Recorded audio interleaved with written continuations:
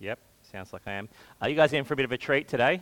As we've heard, next week I'm being commissioned officially, so this is my last unofficial week. So yeah, you get the unofficial Swanee this week. And when I came to Glen Osmond, there was a blank slate in terms of things that I could preach on or what I could do, and that was great. But I have a certain personality where I'm aware that if you just give me an open mic to talk about whatever I want, I'm likely to talk about the stuff that I want to talk about and to get onto my hobby horses, which in reflection I've probably done anyway. But I like a bit of guidance. I like a little bit of assistance, and so we're actually going to be for the next few weeks going through the book of Philippians.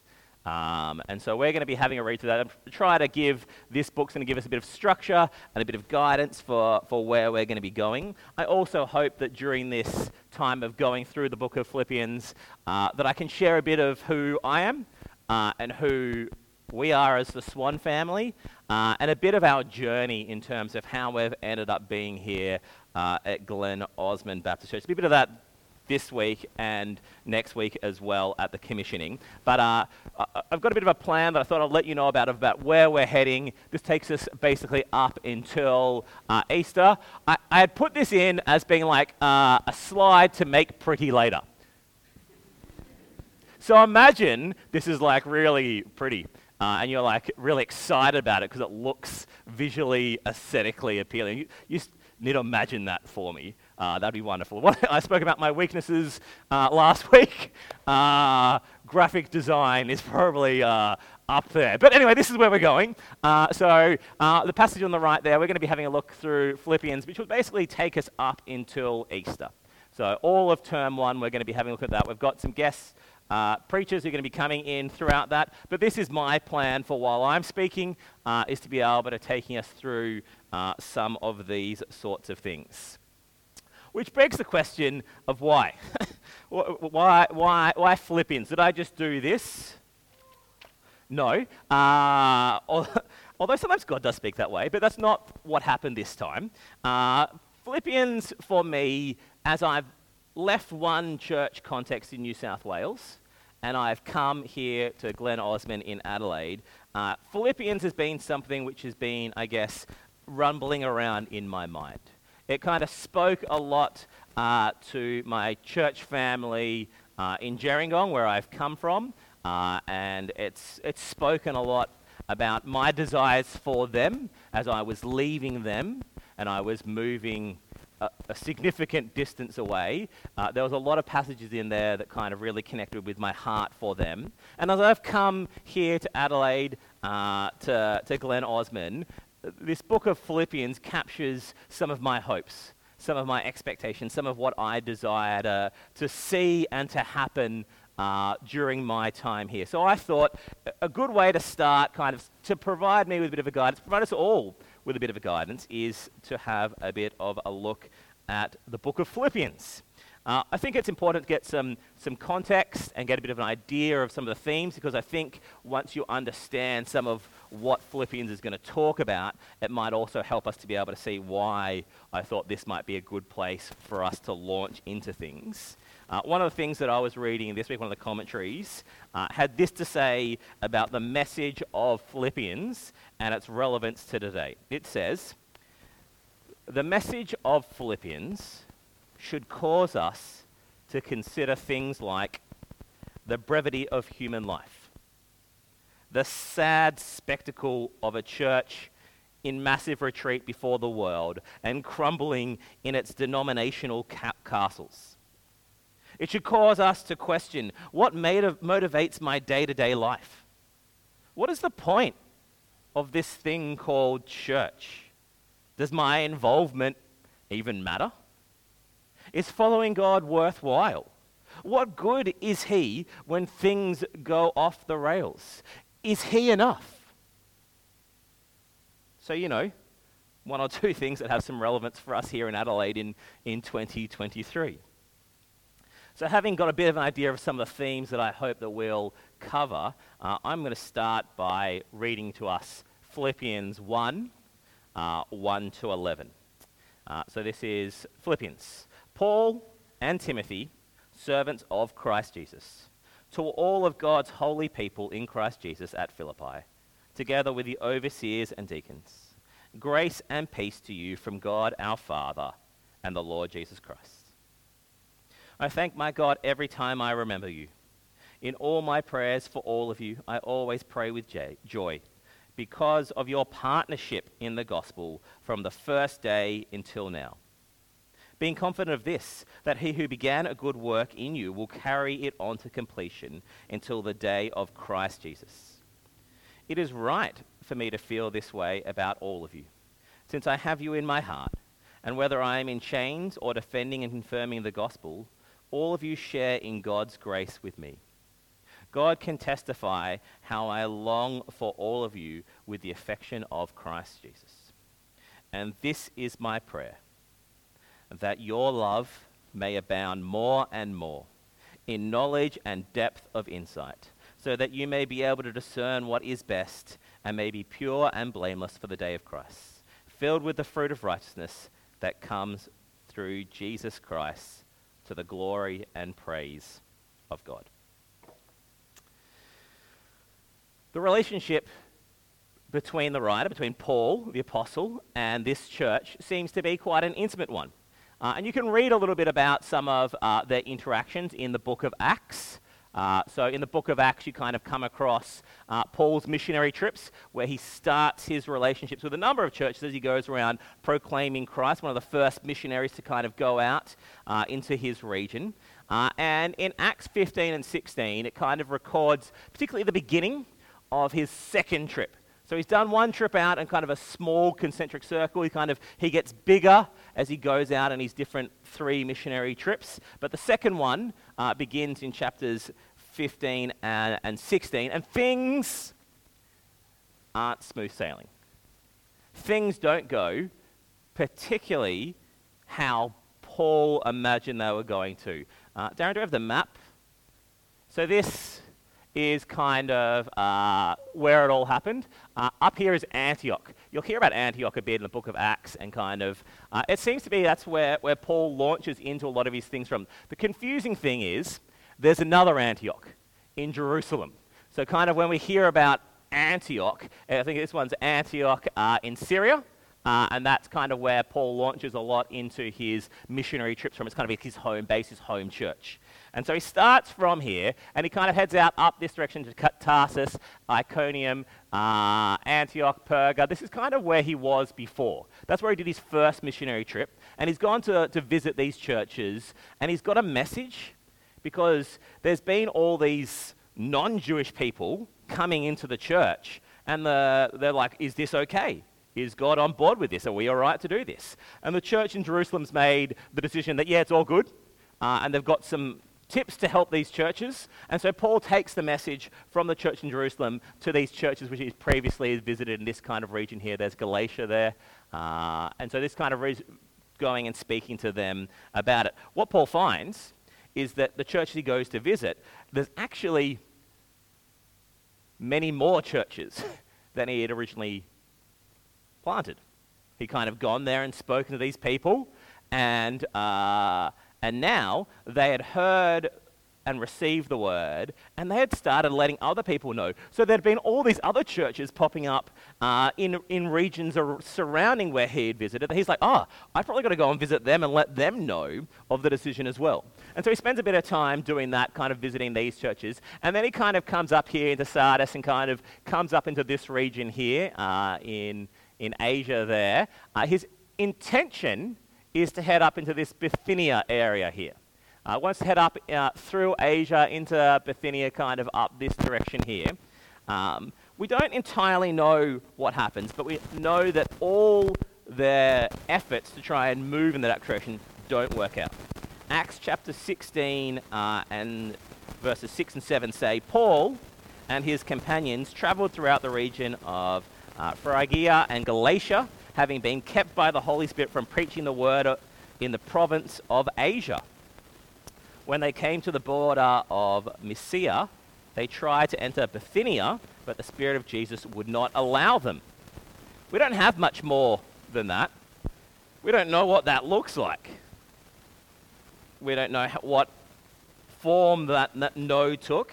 But I imagine Paul and his companions were a little bit frustrated. They wanted to go, and they wanted to take the message to other people, and their way kept on being blocked. It can be really frustrating when you think that you're trying to do the right thing, you're trying to do a good thing for God, and you keep on getting no's. I have a bit of experience of this personally, just recently. Upon moving here to Adelaide, one of the first things that we did was we began looking for somewhere to live.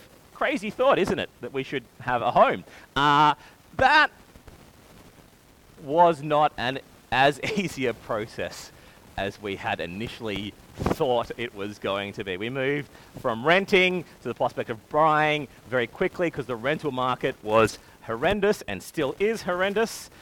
In the 2.5 weeks that we were looking, we went to over 25 open homes.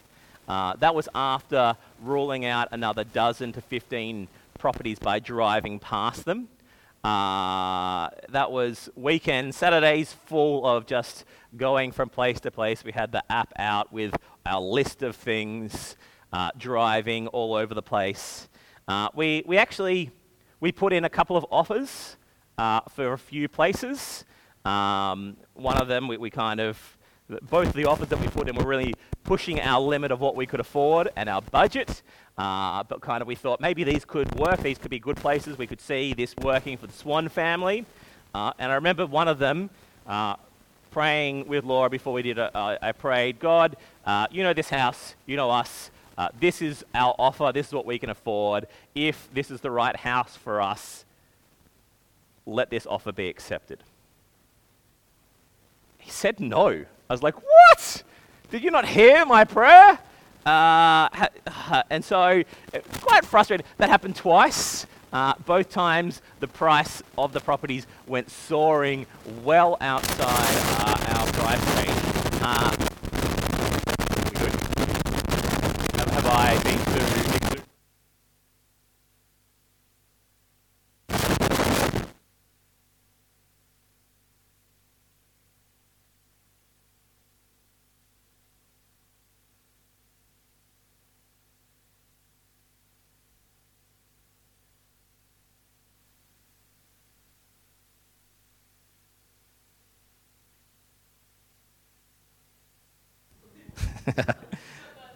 God said no. That's where I was up to. Sorry, that's where I was up to. Just a reminder. Anyway, so after receiving these no's, Laura and I felt pretty frustrated. We felt frustrated and annoyed with God. We're like, we've moved to Adelaide, God. We've packed up a home. We've sold our home. We're all in. What are you doing? Where are we supposed to live? And I remember it was a Thursday evening, and I remember Laura and I talking. We were pretty downhearted at that stage, and Laura prayed. She prayed, God, we feel pretty blocked, and we feel like there is no way, but you can make a way. And so make a way. The next day, we came across a house online in the afternoon that had an auction the next morning at 9 a.m. So heaps of time to be able to consider things.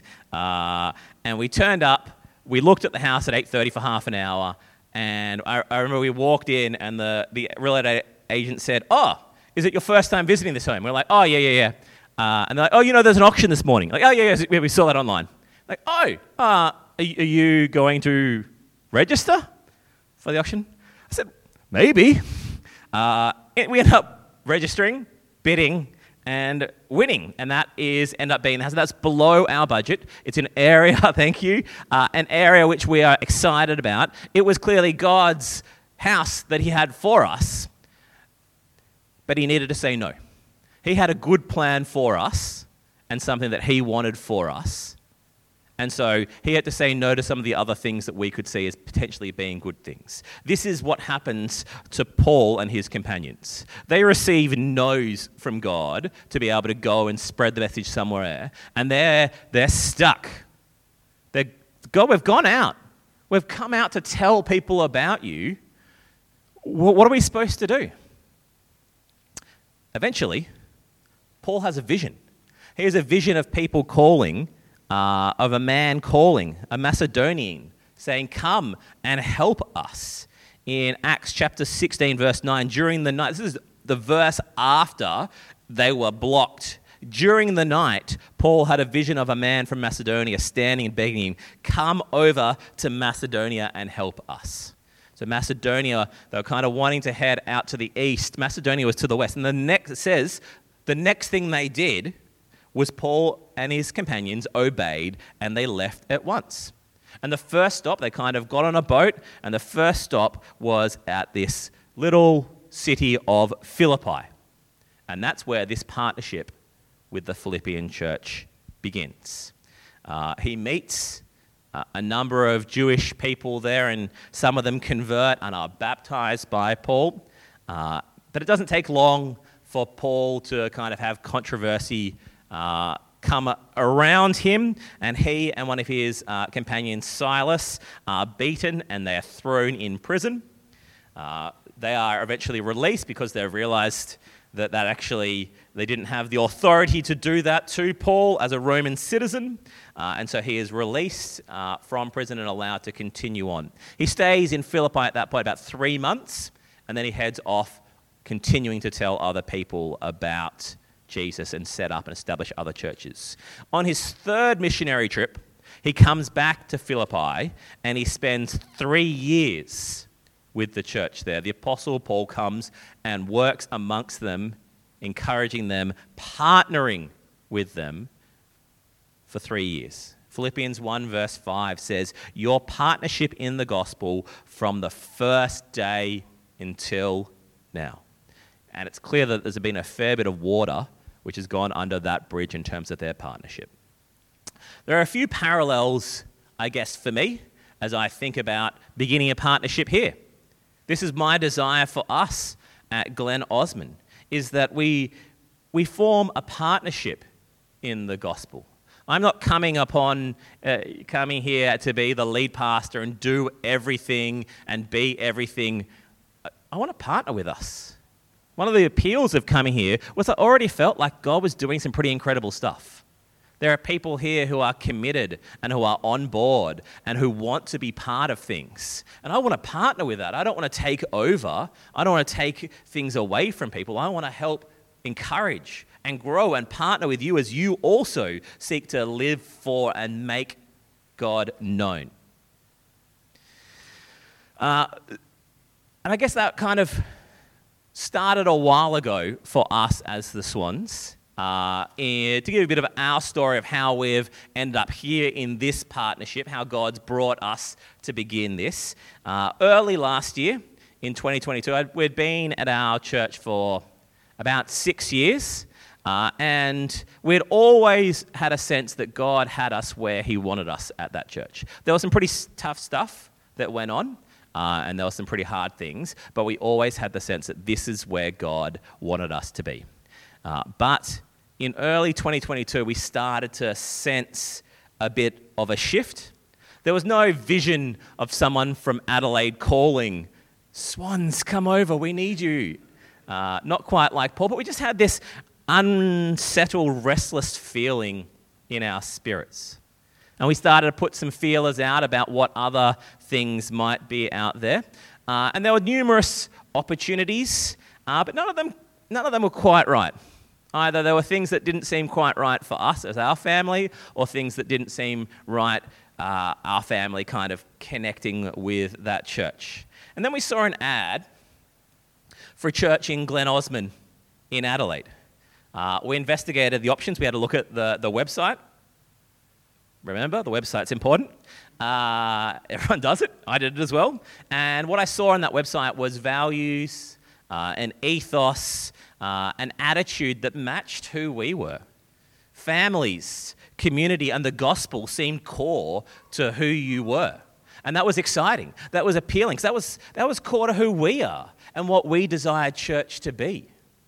And the further we explored this option of this church in Glen Osmond, the more God seemed to be continuing to lead us down the path.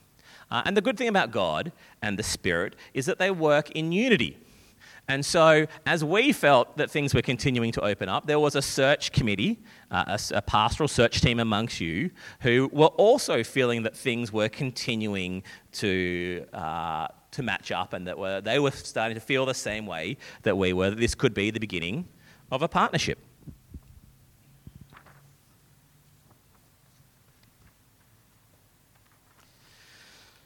So, as we begin this partnership, as we begin thinking about how this is going to look for us, my hope is, I guess, similar to Paul's prayer that he concludes this little section in Philippians with for the church in Philippi.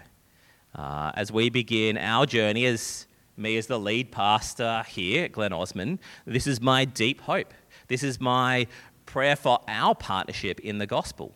Is the same as what Paul says in verses 9 to 11, that your love may abound more and more in knowledge and depth of insight, so that you may be able to discern what is best and may be pure and blameless for the day of Christ, filled with the fruit of righteousness that comes through Jesus Christ, to the glory and praise of God. What a beautiful prayer. What a beautiful hope for that partnership of what that could look like. But what does that actually look like? It's one of those, the beautiful words, but in practice, what is it going to look like for our love to abound more and more? And I think the way I've been thinking about this is my deep desire for myself, for my family, for us here at Glen Osmond, is that our hearts be captured by what Jesus has done for us. We often in churches talk about things in terms of head, heart, and hands. Kind of head in terms of understanding something, heart in terms of the emotional center, and then our hands in terms of the actions that we are then going to do. And we often think about it that way, and that's perhaps a bit of a reflection upon our society and the way things work. We think that you get the knowledge right, you get the information, and that information then trickles down into your heart, which affects your emotions, and that then goes out into your hands. I mean, that's how our education system is set up, right? So universities are about giving knowledge and information, so that will then encourage you to do these things and do these things well, out of having the right heart for that. And so that's kind of the way we're set up. I'm not entirely convinced that's necessarily the biblical model or the way the writers of the Bible saw us working. Because for the writers of the Bible, the heart is not an organ which pumps blood around the body. I mean, that might be part of its job for them, but that wasn't the essence of what they saw the heart as. When they spoke about the heart, they were speaking about the core of who we are. What makes us on a deep level, what drives us to do and be who we are. And so it's kind of perhaps more closer to the saying that what the heart desires, the will does. So what the heart desires, the hands do, and the mind justifies. That's perhaps a bit more of, I think, kind of how things tend to work.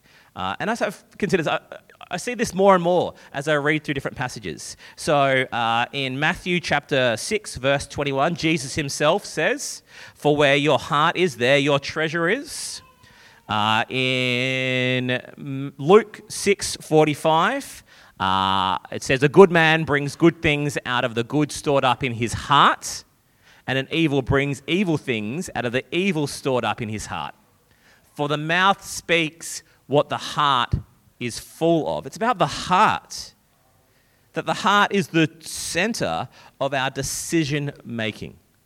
That actually what our affections and our desires are set towards will take control of our thoughts and our actions.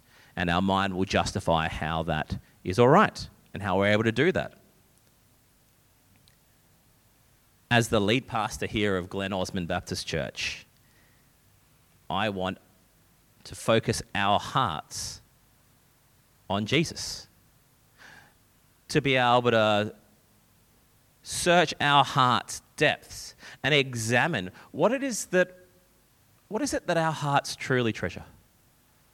What is actually that our affections desire more than anything else? And to focus, or perhaps refocus, our affections towards Christ.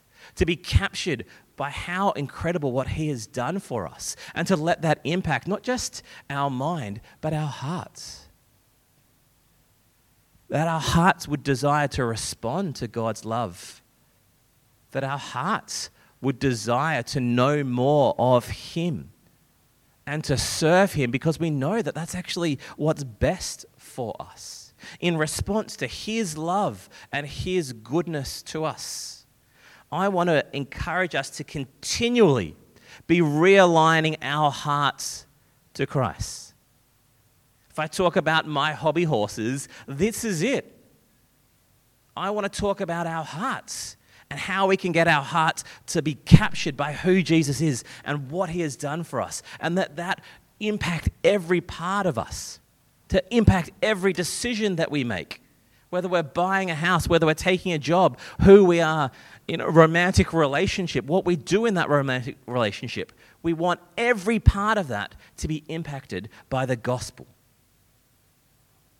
My prayer for us is the same for Paul as Paul's prayer for the church in Philippi. Let me pray. Let me pray my prayer. Lord, I pray that our love here at Glen Osmond Baptist Church may abound more and more in knowledge and depth of insight, so that we may be able to discern what is best and may be pure and blameless for the day of Christ, filled with the fruit of righteousness that comes through Jesus Christ, to the glory and praise of God. Amen. What's next, Karen?